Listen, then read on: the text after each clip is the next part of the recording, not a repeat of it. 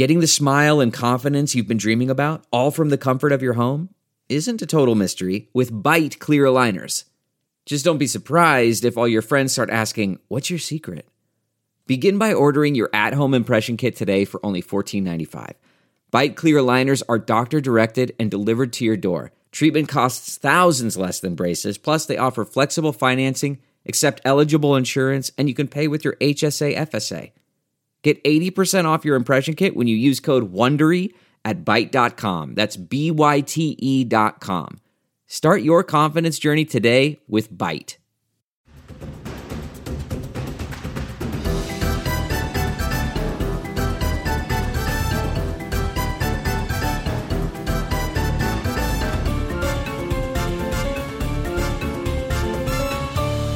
Hello, we're back.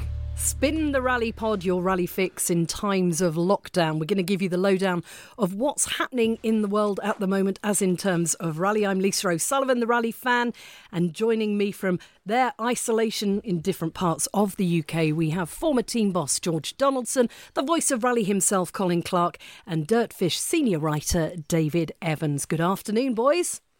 Afternoon, Lisa.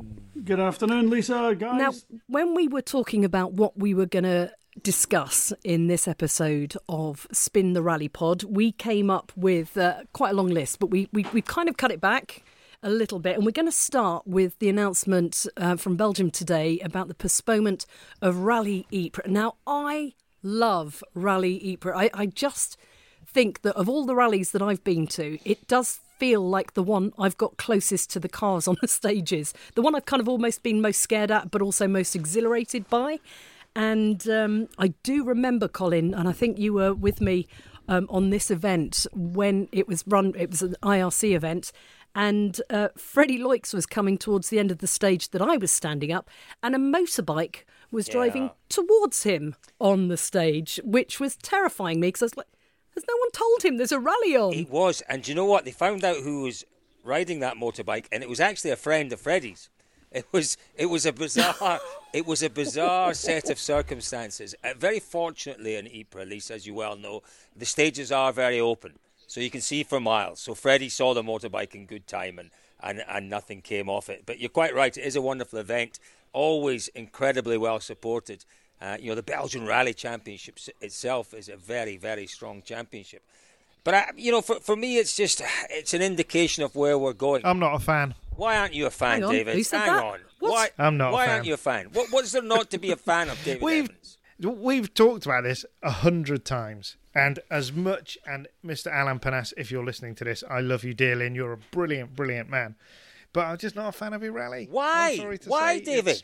It's straights and 90s and chips and mayonnaise. It's a bit boring. You've got to figure out the right places to stand. There are some nice stages and there are some great places to stop that are well spectacular. But if you just go out into the country and stand in a field, it's ultimately the ultimate boring rally. That's It's got a fantastic absolute service nonsense. park. Everybody's together great. outside the... Service park, blah, blah. No. Straights Boys. and 90s and chips and mayonnaise. Well, chips, You've got to be. I've been team manager winning on that. I think maybe 4 or 5 times. I'm not sure exactly how many. I've competed on it once. Did I? Yeah, I think I did it once. It isn't the most exciting rally. That's a certainty. But it's a great event. It's very specific and it requires an incredible discipline to win it, and not, it is very, very disciplined approach. So to win it just means you've got to be good on the brakes and quick on the throttle out of the corners, George. It's not clean. You've got to figure out the conditions. If it's wet, you have to drive it slightly different. If it's dry, it's another way. So you can literally hear him.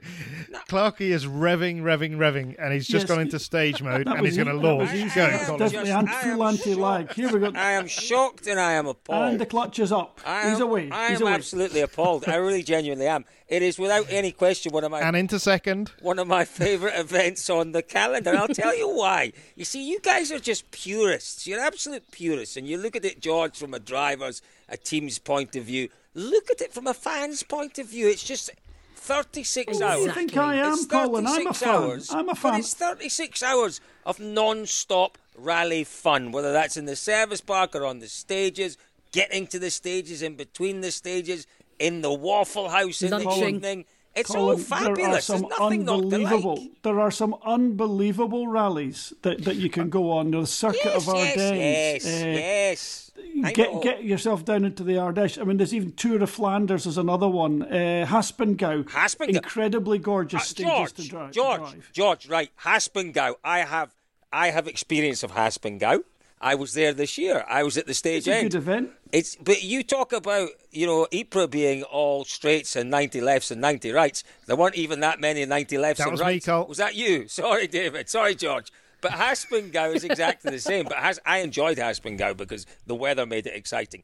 But whether or not we like Ypres, David, you clearly don't, and I don't get that. And George, you don't. I don't get that either. But it's not cancelled, it's postponed. And what do we make of postponements? Should they be postponing these events, or should we just be cancelling them and saying get on with things? Now, I was just going to explain for people who are thinking, why are they banging on about Ypres? It shouldn't be happening until June. But the Belgian authorities who run the rally have said because of the coronavirus outbreak and because it's continuing, it's impossible for them to organise the event, to actually go through and start setting up the safety changes. It's a similar story we're hearing from Ireland as well. The Ulster Rally has also been postponed for those reasons entirely. The preparations, they can't go and start making the preparations for these events. So they have decided to postpone, which obviously George and David aren't going to bemoan. But for the sport as a whole, you're right, Colin.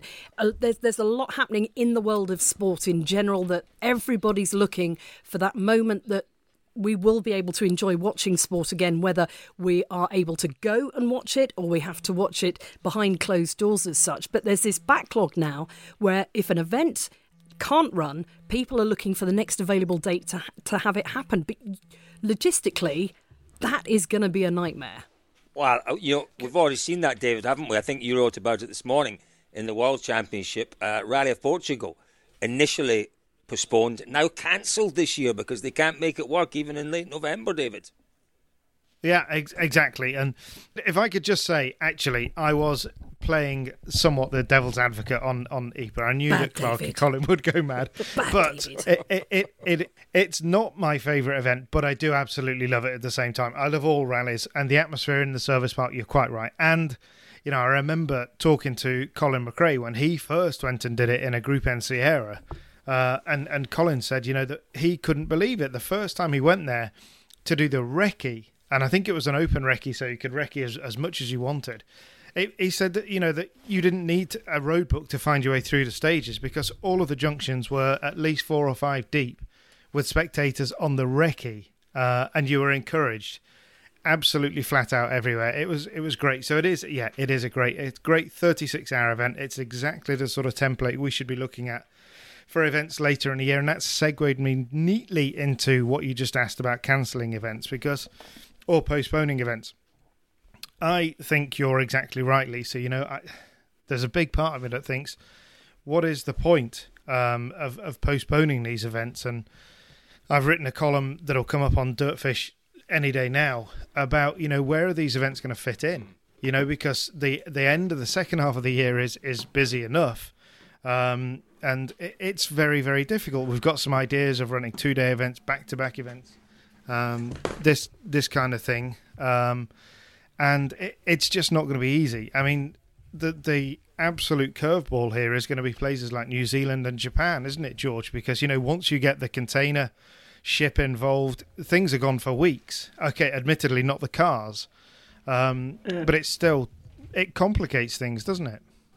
It does, and I mean, I'm very conscious from an organiser's point of view. They postpone the event with the hope that they can run it later in the year. The year-on-year investment to run the event is massive, and they're dependent on the revenue from running the event to make the event survive. None of these events are massively cash-rich with huge cash reserves. They run hand-to-mouth. Cancellation, in many cases, will mean the end of that organisation and possibly the end of that event. But that's also because of the fact that it's not just the event itself in its locale, it's the fact that people will travel and bring their tourism money into the events as well. I mean, I think it's the whole organism. The events get money from the local tourist boards, from the local industry boards. when they run. Even if it doesn't matter if you've organised it, if you cancel it 2 weeks beforehand, those boards are not going to give you the cash because they've not had their income from it. So yeah, their funding goes west, and a lot of them will have, they've printed up road books. They'll have done a huge investment in infrastructure. They'll have been at dozens of meetings. They'll be paying, professional people to go and represent them within these boards and meetings. And you can't just run an event now easily. You've got to check for, the protection of the slugs crossing the road, the ants where the spectators might stand. A bird might fly through a banner. So if you're erecting a banner more than 20 centimetres above the road, you've got to consult the RSPCA. Et cetera, et cetera. It's tricky. I'm not decrying any of these things. I'm just saying it's tricky and it's expensive. I think you're right, George. It's a huge expense. It's the money, isn't it? That's why they're postponing, Colin. That's sure. Well, it makes sense to perhaps cancel at this point, but I think they can't. They've got to try, and it's a question of survival. If it gets cancelled, these events will suffer a massive loss. It might be that certain clerks of the courses or promoters, if those events are lucky enough to have a promoter, they've maybe had to underwrite it themselves, either a vast personal loss for a car club, which it might have to carry for years, and that will also affect them running an event in the future because they just can't afford to do it. One of the other significant issues for these events, and I spoke to Kai Tarkkanen from Finland yesterday, and I asked, is it possible to postpone Finland? And he said, yeah, everything's possible, but really this is one of the biggest issues for them is the use of closed public roads. They 5 months out, so in March time, they decided exactly where their route was going to go, and they went along to every single house on that route and informed the local population of what was going on, what time the cars would be coming through on the recce and on the rally and all of that. And they've got agreement and buy-in from everybody for an event in August. They did that in the middle or the end of March. How do they then go and knock on all of those doors again and say, well, we might be coming in October, it might be November, it could be whenever? It's very, very difficult, and it's it would be a little bit easier for an event like Rally GB, which is obviously using a lot of what do they call it? It's not Private Forestry roads, Commission yeah. now, Natural Resource Wales, whatever it's called. Essentially private land, because you can then just go in and crack on. But that's another significant issue, is the fact that the route, once the route is set, that's such a central part of the whole infrastructure of the event, and you can't just lift these things up and move them, and to even talk about chopping down a 3-day event to a 2-day event. I love the idea, but it's you're really going to put a significant onus on the organisers of these events to do that, and they're not all professional bodies. It's not great for the teams either, is it? Because effectively, if you cut the event down like that and you pick up some kind of mechanical or minor faults, then that's your rally over. Whereas when it's the normal duration, then you do at least have a chance to come back under Rally 2. Well, this is it, Lise, and this brings up the next point of what are we going to call a championship this year? We've had 3 rounds. It's possible we could, towards the end of the year, we could get 3 or 4 more. Is a 6 or a 7 round championship enough? Tommy Mackinnon told me yesterday.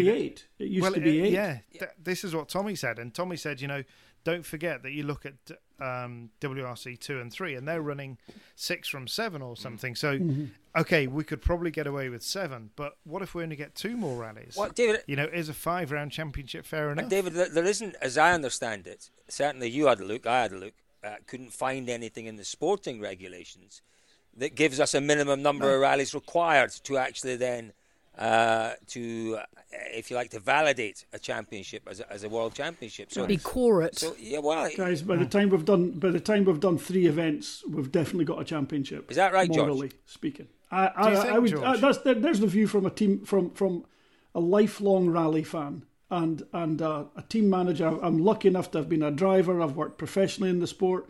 I've even worked unprofessionally as a journalist. So that's not your favourite surface? 3 events by is a extension, championship. George, I've got to say here, by Yeah. extension, if we therefore have no more rallies this year, Yeah. you're telling me that Sébastien Ogier's 2020 World Championship title is Absolutely. as worthwhile as Oik Tanak's from last year?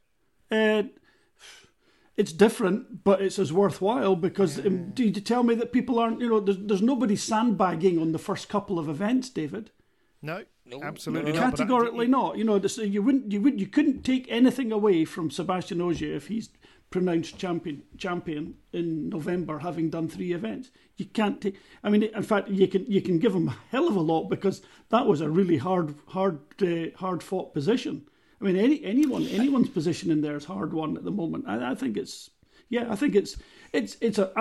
shortened championship. It'll have a little asterisk next to it, but it is. What about this idea? In the same way that George, what about this idea that I've heard? I've heard it's suggested that and we have to consider this, that we don't get any more rounds in this year's championship. I think that's a real possibility. At least, in my view, 50-50. Maybe even more in favour of no more rounds this championship. So should that be the case, what do we do with the 3 rounds? Do we do what you're suggesting, George, and declare Ogier champion? Or what about carrying those rounds over to next year? Because to be honest with you, next year is also going to be difficult. If we get 12, 13, 14 rounds in 2021, I think we'll be lucky. I genuinely think we'll be lucky. So what about carrying the first 3 rounds of this year? We start next year with the points that you finish this year on, effectively. Is that a possible solution? No. Why not? Is everybody going to be in the same car? Are they going to be the same teams? Do you take the points personally, or? Yeah, well, that's a very good point. That's a really. Cole's given us an awful lot of thought. That's a very good point. I'm with you on that one, Lise. I hadn't considered that. Anyway, it wasn't me that suggested it. I'm just saying. Yeah. I can see the thinking in that, Colin, but I just, for me, I too just complex. Can't see. I agree now. Yeah. Sébastien Ogier's already said he wants to retire at the end of this season. So if he goes, what do you do with those points?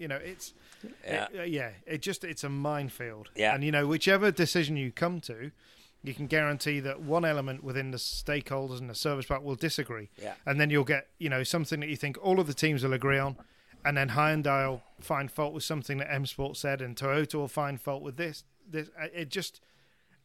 So, David, can I add something controversial to this conversation? Go on. Can I turn myself into pariah for thousands of people? I'm just wondering whether I should really say what I want to say. Go on. Okay, so it'll be less than a minute of statement here. It might be my last one. So look, quite clearly, I mean, the world is slowly grinding to a stop here. If we don't get restarted, in the next couple of months, it's a heck of a long, slow curve. Millions of people are losing their jobs everywhere. It is going to be a tough restart, even in UK, which seems to have weathered some parts of the storm quite well, Germany incredibly well, but it's going to be tough. Governments have spent tens of billions of pounds supporting businesses and everything. It's all going to come back in the form of taxes, probably from you and me mostly. And not businesses that are going to be paying that tax back. The world's going to get expensive and going to look for value. I think we need to look at a couple of things here. One is the team owners are always telling us shorten the events. It doesn't matter. 2 days is fine. It'll be cheaper, blah, blah, blah, blah, blah, blah. Why don't we get rid of £1 million rally cars? Why don't we get rid of the idea of £500,000 rally cars? Let's go back to our R5 cars. Okay, put a slightly bigger restrictor in it. All the manufacturers apart from Toyota have got one. Quite frankly, they made a World Rally car in 9 months. They can probably make an R5 car in 7 months. Now, I know Tommy quite well. He'll probably hate me for this. Hopefully he'll never hear these comments. But let's just get the world simpler and cheaper. An R5 car with cooking on 400 horsepower is going to be every bit as spectacular as a current World Rally car. Maybe not just as fast, nothing wrong with that. Get rid of all the special aero packages in them. Keep it very, very straightforward. This is the time now to simplify everything. Get the cost right down. Just tear up what we've thought of so far. You've got the most unbelievable formula. R5 has been amazing. And it means we'd have 20 or 30 cars out there competing against Ogier and Tanak. Obviously with no chance of really, because they're not going to have the skill level, but they're going to have the right cars. So there's my piece. This is I agree chance with to that. do this. I agree with that, George. I can see absolutely, on a philosophical level, I can totally see that. Where do we go with hybrid? You know, I know that probably now is not the time for hybrid, but come on, David, you can easily dovetail it in. Just put it in. Just put the hybrid into R5. Why wouldn't it? Keep it simple. Use existing technology. George, I have to say, make it easy. I have to say, George, that I've given quite a lot of thought to exactly what you've just suggested.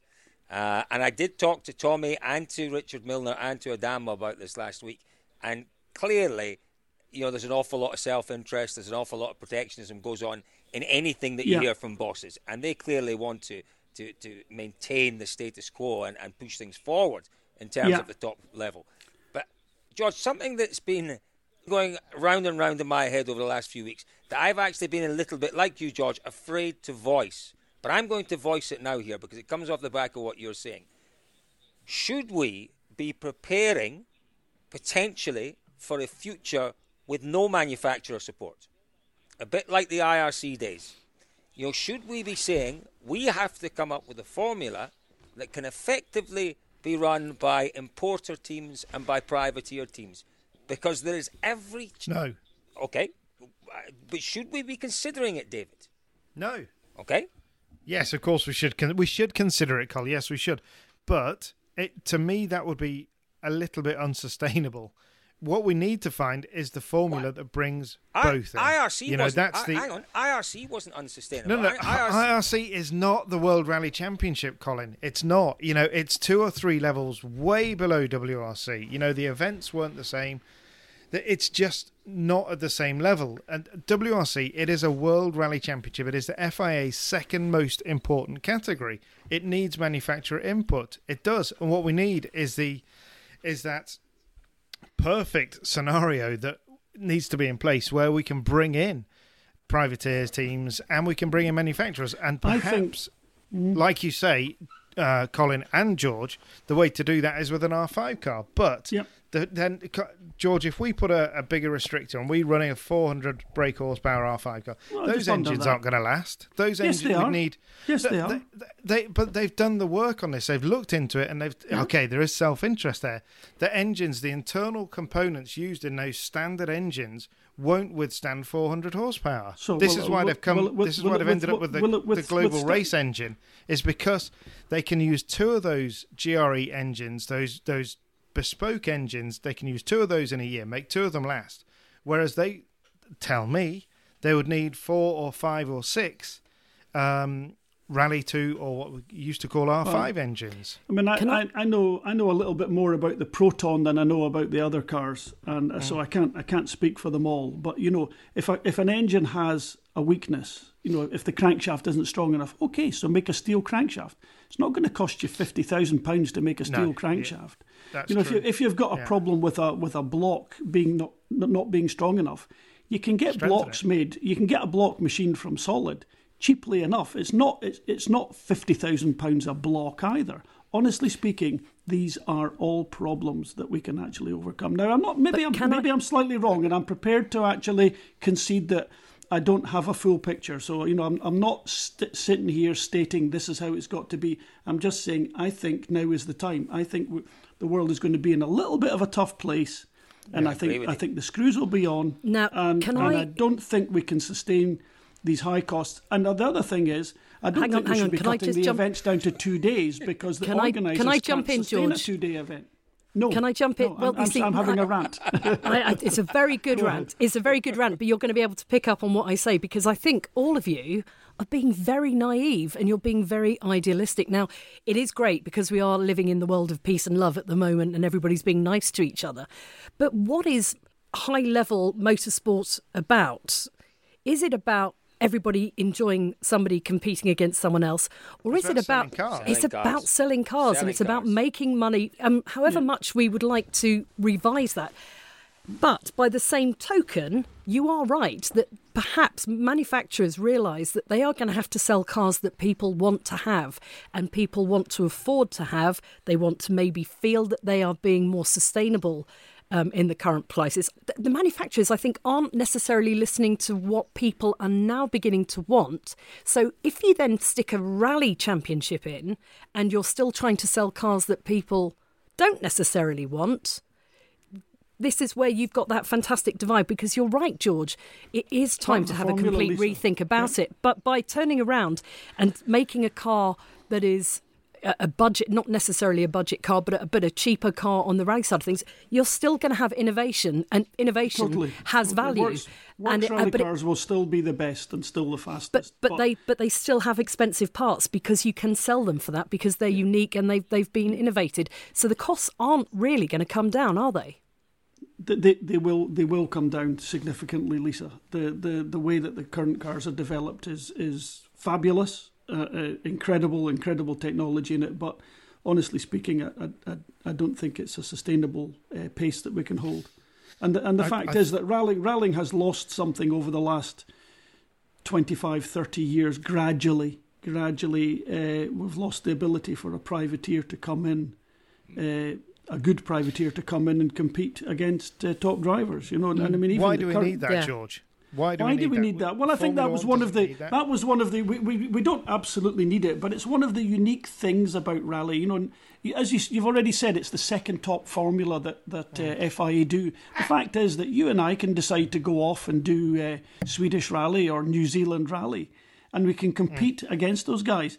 Albeit maybe just in our 1300 Vauxhall Nova or whatever we happen to have. Hang on. And it's a unique thing, but wouldn't it be great, a really good driver like Ott Tanak coming along, and he can actually buy a factory replica car? That used to be the case in rallying. I'm not saying going back to the old days, but I'm not suggesting something unprecedented. No, George. Rallying used to be a lot more cost effective. David, you've got a very short memory, my friend. When you say why... I was playing, again, devil's advocate there. Thank goodness. I do agree. I was only joking. Don't inject disinfectant. I was being cynical. Yes, yeah, sorry. I was going to take us back to when we had just Citroen and M Sport in the championship, and the championship was propped up by the privateers from Abu Dhabi, from Qatar, from Saudi Arabia, absolutely, from South America, it was more affordable. From Argentina, the Munchies team. It was affordable, the Stobart's team. The championship was a championship and didn't have just 4 cars in it because the privateers were there. They were able to compete. It was affordable for them.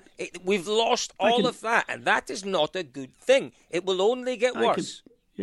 I can tell you that we would get a lot more entries in championships if we went back to more or less what I've suggested. But the other big thing is that we don't have now the opportunity for drivers from particular countries. We would go to Australia, we would get Australian drivers in World Rally cars. We would go to Argentina, we'd get 2 or 3 New Zealand, possum-born. New Zealand, possum-born. We would go to Mexico and we would occasionally see Mexican. Did we ever see a Mexican? Marcus Legato. Legato in Argentina. That now is just not possible. We just don't see it. And I think that's something that should be it is sad. It is, but time moves on. But I think actually, I agree completely with what George has said and what you said. I look at things from, I'm talking to the manufacturers all the time, and they're telling me that, the engine modifications that, a different crank, a different head that George talks about, the development costs of those are huge. They're not. They don't have to be. And a sensible set of regulations would bring everything right back down to a potential Rally 2 or R5 level. You then have the point that the drivers won't want to drive these cars, so fine, don't drive them. It's up to them. I suspect if these drivers are all well paid, and they would all actually take the keys and drive one because it's their job. So I agree fundamentally that we need to, and I think George's point is absolutely right. Yeah. That in this current climate, we perhaps need to look at things. What concerns me deeply is that we are a very, very, very, very, very long way down the road to 2022 regulations. Now, are we too far down the road to stop? And, this is a proper U-turn now because they've decided that they're going to use the global race engine to come back and to use something much cheaper, essentially to take that Rally 2 car. I don't know. I can only imagine that actually we're not too far down the road at all. Tommy Mäkinen built a new rally car in 9 months. everything is possible. And in this current climate, everything is possible, and necessarily so. I just want to just slightly shuffle us on a little bit, because we are talking also about the fact, you mentioned this, Colin, that you feel that there hasn't been much communication coming out of the WRC and about how things are going to progress for the rest of the season. Yeah, and I understand how difficult it is, Lisa. It's very, very difficult to communicate anything solid and anything firm just now, because it's such a moving feast, isn't it, with dates and with restrictions and all the rest that we're all living under just now. But you know what? I just wonder. I don't know if you've found it, David, but it seems to me that we're not hearing anything. Fair play to the FIA and to Yves Maton. He has been very open and very available to answer questions. But in terms of WRC, I'm not hearing anything. I'm really not hearing anything. We've got the next rally on the calendar should be the Safari Rally in Kenya. Now, should we be booking tickets to Kenya, or shouldn't we be booking tickets? We're not hearing anything. And, okay, you might argue that the likes of Formula One and Liberty Media, they've said things that seem quite ludicrous on the face of it. So maybe it is better to say nothing at all in these difficult times. But, rally fans, and as a rally fan, you want a bit of reassurance that things are being done, that people are talking, that scenarios are being looked at. And you worry when you hear nothing. You're absolutely right there, Colin. You talk to some of the privateer teams in the service park, and I've spoken to an awful lot of them in the last few weeks. They feel exactly the same. They feel unloved. They feel left alone. They feel that they're in the dark completely. I just want to whiz back to one point that I was going to make, Lise, before on the final bit of the car. No, it's fine. On the cars, if you want the World Rally Champion Oyt Tanak's take on these, then go to dirtfish.com, because he talks very, very sensibly about what he wants. And the ultimate line from him is that, we need to keep the budgets low rather than having fancy cars, which is exactly right. He then actually goes on to say he wants all of the fancy bits in the cars, but he just wants them cheaper. But it's a point worth making. So, Col, you're exactly right. We are all in the dark, and what do you do about Safari? It's not going to happen. I know there are people in Kenya who think I've got something against this rally. I absolutely love the Safari Rally. It's one of my favourite events. I've been there many times. I would absolutely I'd just love to be packing my bag to go to Kenya. It's an adventure every time. And I'm bored of saying this, but we're not going. Common sense dictates we will not be in Africa in June or July. I can't remember which it is now. I've written it 100 times. Can't remember. July. We're not going to Safari. Yeah. July. So, and I've written this in a column this week, that why can't somebody grasp the nettle and say we're not going, because the FIA won't say it, the promoter won't say it, the rally organizer won't say it. For a long, long time, it's the cost. We went around this. We went around this whole point, and we said at some point somebody's got to say it, because if they don't, we'll leave it to the rally organizer, and the rally organizer, turkeys will not vote for Christmas. The organizer will not say my event's cancelled. We need somebody to stand up and say, no, round 7 of the WRC is postponed, cancelled, whatever. Right now, we're in an absolute vacuum. Nobody really knows anything to say. Finally, we got some word from Portugal. What rally do you think Malcolm Wilson's preparing his M Sport team for? He's not. He's not. I spoke to Malcolm last week, and he said, we have stopped because we do not know what we're going to be building our cars for. I spoke to Tom Fowler at Toyota. He said, we've got some bespoke parts for Africa. We're looking, we're starting to put those into production now. It's costing the teams money to prepare parts for a car that they're never going to use. David, do you know what worries me? Do you know what worries me more about what you've just said than anything? What you said about no one, Turkey's voting for Christmas. No one's prepared to actually say this event is off.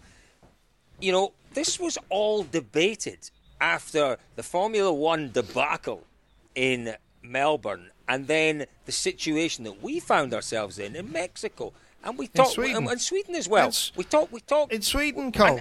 And has nothing been learned from these near disasters? Has nothing been learned? I don't think anything can be learned. At the minute, nobody's prepared to learn because... But David, I think George was going to make the point. George, I'll just make my point just now. Now is the best time. We're seeing the FIA making, setting new rules, new regulations, giving themselves new powers. Now is the time to say no. We unilaterally are deciding that this is how we will deal with these situations.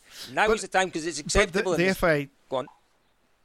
The FAA doesn't have the power to say the Safari Rally is postponed. It has the power, as far as I can understand, to say round 7 of the WRC is postponed.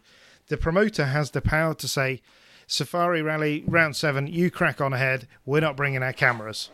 We're not bringing any of our promotion. We're not coming. The teams have the ability to say, we're not coming. And almost, from what I can understand, the manufacturers have agreed they're not going. But the potential for the FIA or the promoter to stand up and say no has massive financial implications, contractual implications, that they're not, I don't know, for whatever reason, it's not happening. I agree 100% that this year has brought us to a place that we never expected to be. The very fact that there is no regulation that dictates what to do if you get 3 rounds in and everything stops. We've got no idea. This is uncharted territory. So if it is uncharted, we need to chart it, and we need to chart it now. Exactly. And we need somebody to step forward and say, all of those sporting regulations from 2020, here's a bunch of new ones, and this is where we're going, and this is what we're doing. But the biggest problem that we face is, like George said earlier, we have got no idea when this stops. That's difficult. There's a problem. There was a gap for you there, George. It is. It's a gap for me. Thank you very much. I'll just look. I've already signed my own death certificate. I'll never get another coffee in a motorhome. Tommy might still speak to me. Malcolm might still speak to me, because I think that R5 proposal would work in favour of a team that is prepared to run multiple sub teams within it. So I think commercially it's all viable. And you know what, rally's very versatile. We've gone through many changes. A lot of them have just been insidious small changes. The World Rally Car was vaunted as a great idea. I'm not quite sure it was.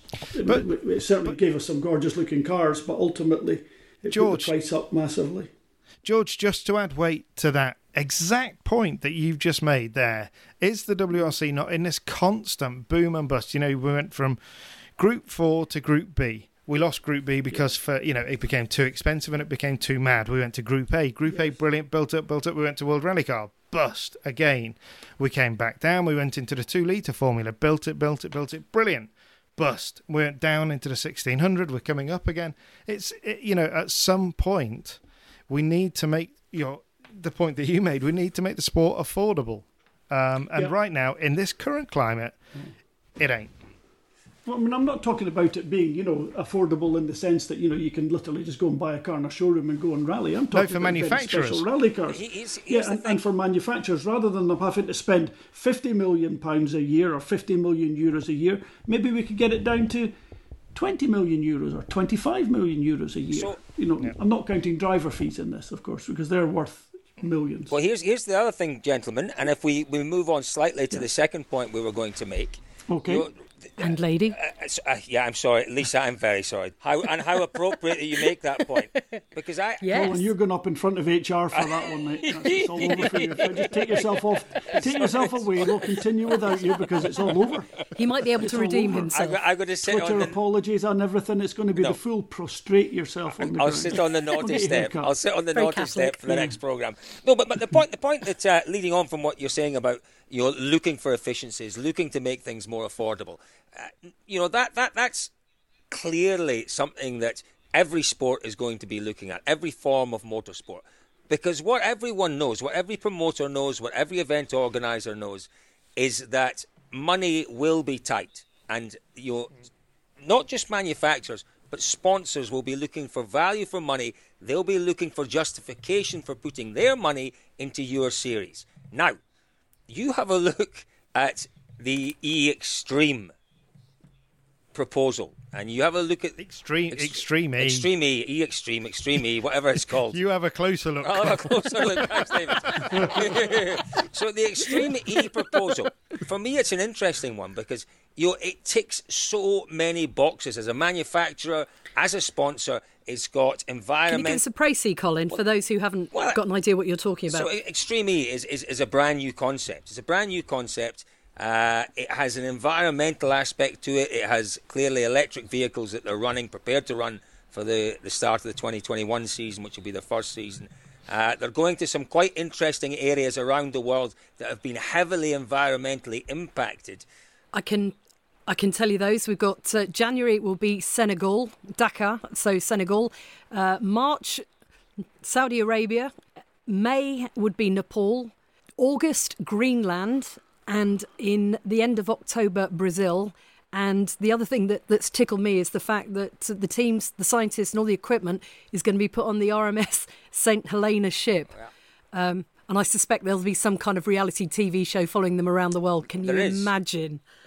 Just brilliant. But so, oh no. Yeah, but so it does. But the thing is, if you were to come up with the perfect formula for motorsport post-COVID, where we know that money is going to be tight, where we know that you have to be getting money from whichever budgets you can raid, the Extreme E, nearly said the Extreme again, Extreme E, it ticks so many boxes. The development costs for manufacturers wanting to get involved aren't enormous because all the development's been done. You put your shell onto their frame effectively.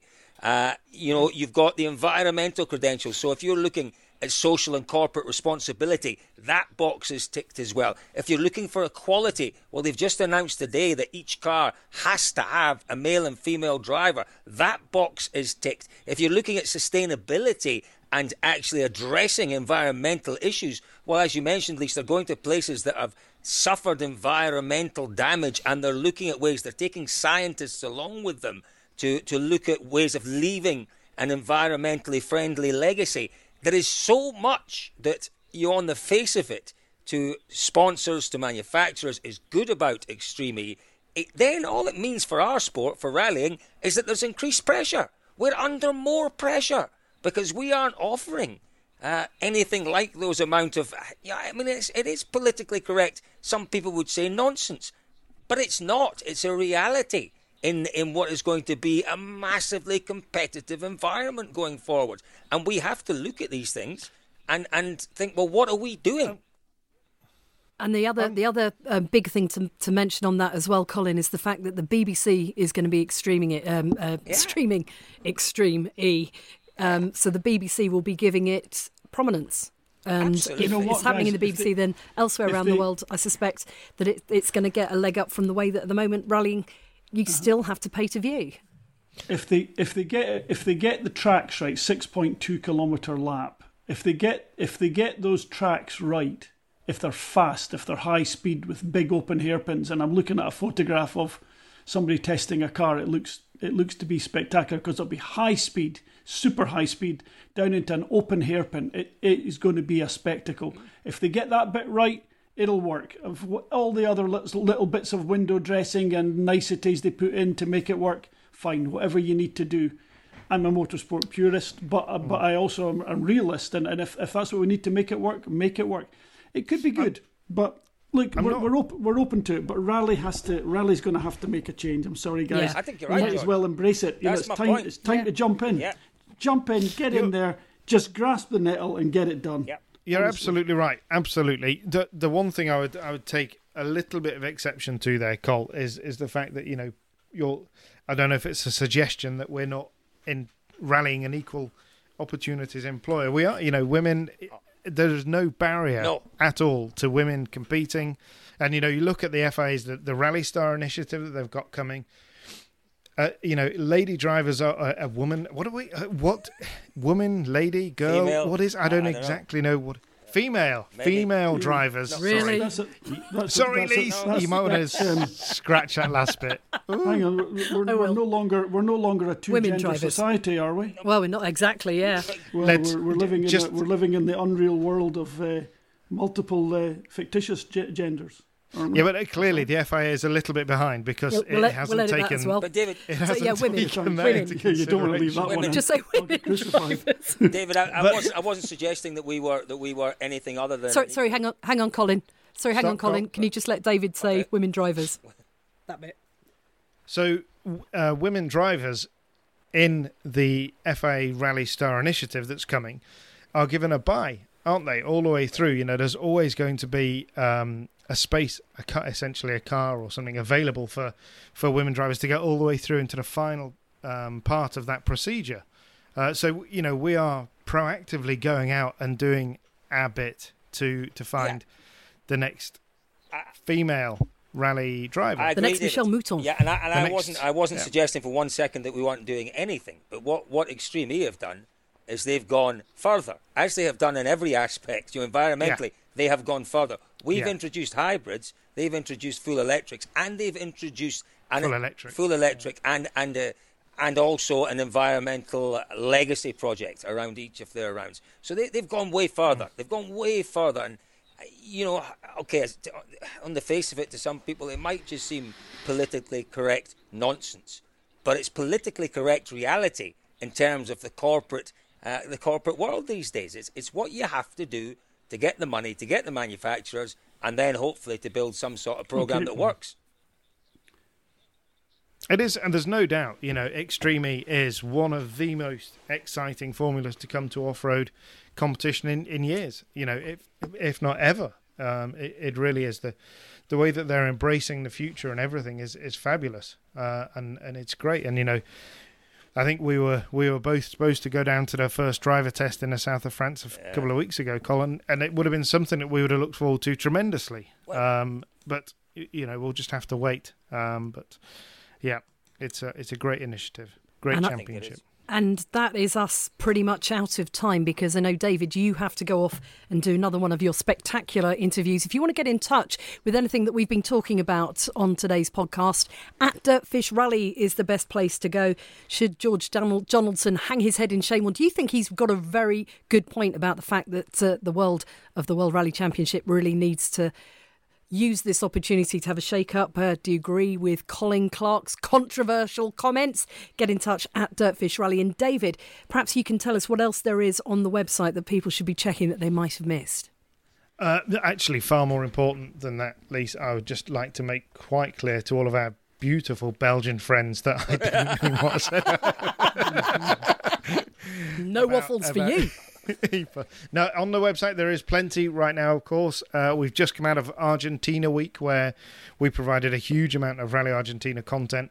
What we're doing at the moment is we're doing 95 live. So we're kind of rerunning the 1995 season. So the report for Rally Portugal 1995 has just gone up, this weekend... Agree with this. It's the wrong year. Wrong year to choose.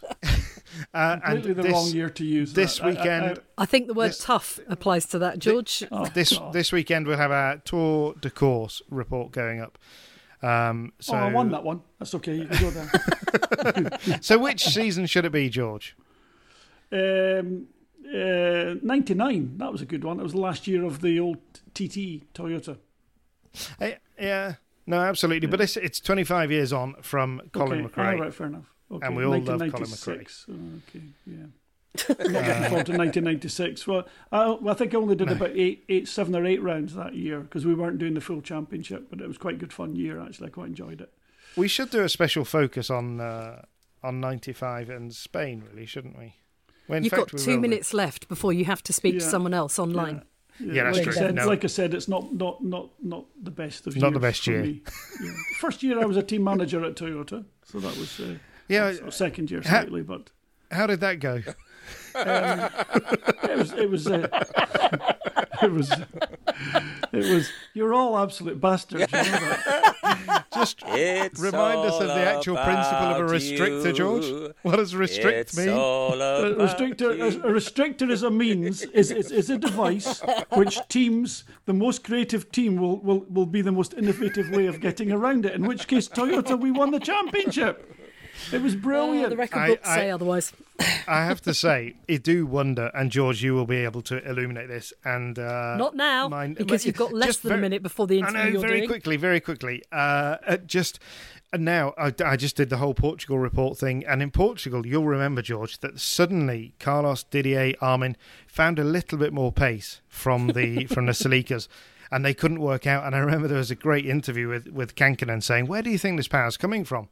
And he looked completely bemused and said, I don't know. And then he flexed his muscle and pointed to his right bicep and said, maybe it's here. And I remember this was a running theme all the way through the year until it became quite obvious. But not for now. But at some point, you need to tell us more about when you think it started to be developed. I can tell you quite a few stories about that, but most of them we couldn't actually publish because people would just actually put a contract out on me. And some of the other teams as well, to be honest. So I can't. But I can tell you that there was absolutely no cheats on that Toyota until much later in the year. Okay. So in Portugal, it was still. Portugal, that car was 100% legal, or as legal as I'll tell you what, as legal as all the other teams. Yeah. Love it. Yeah. Love it. Absolutely. Right. That is definitely going to be a podcast in its own right. So we'll have to come back for that. No. You only get little bites out of me. No, you'll not get it. I won't partake. You'll get little bites out of me like that. That's the best you get out of me. Unless what I'm going to do is I'm going to wait for something that I'm going to call The Price is Right, and then I'll spill the beans. You don't get that one for free. Okay, well, that's what George says now, but you better come back next time to Spin the Rally Pod to find out if he's a man of his word. It's been another very enjoyable 45 minutes with you guys. Thanks very much. Thanks, Lee. Thank you, Lisa.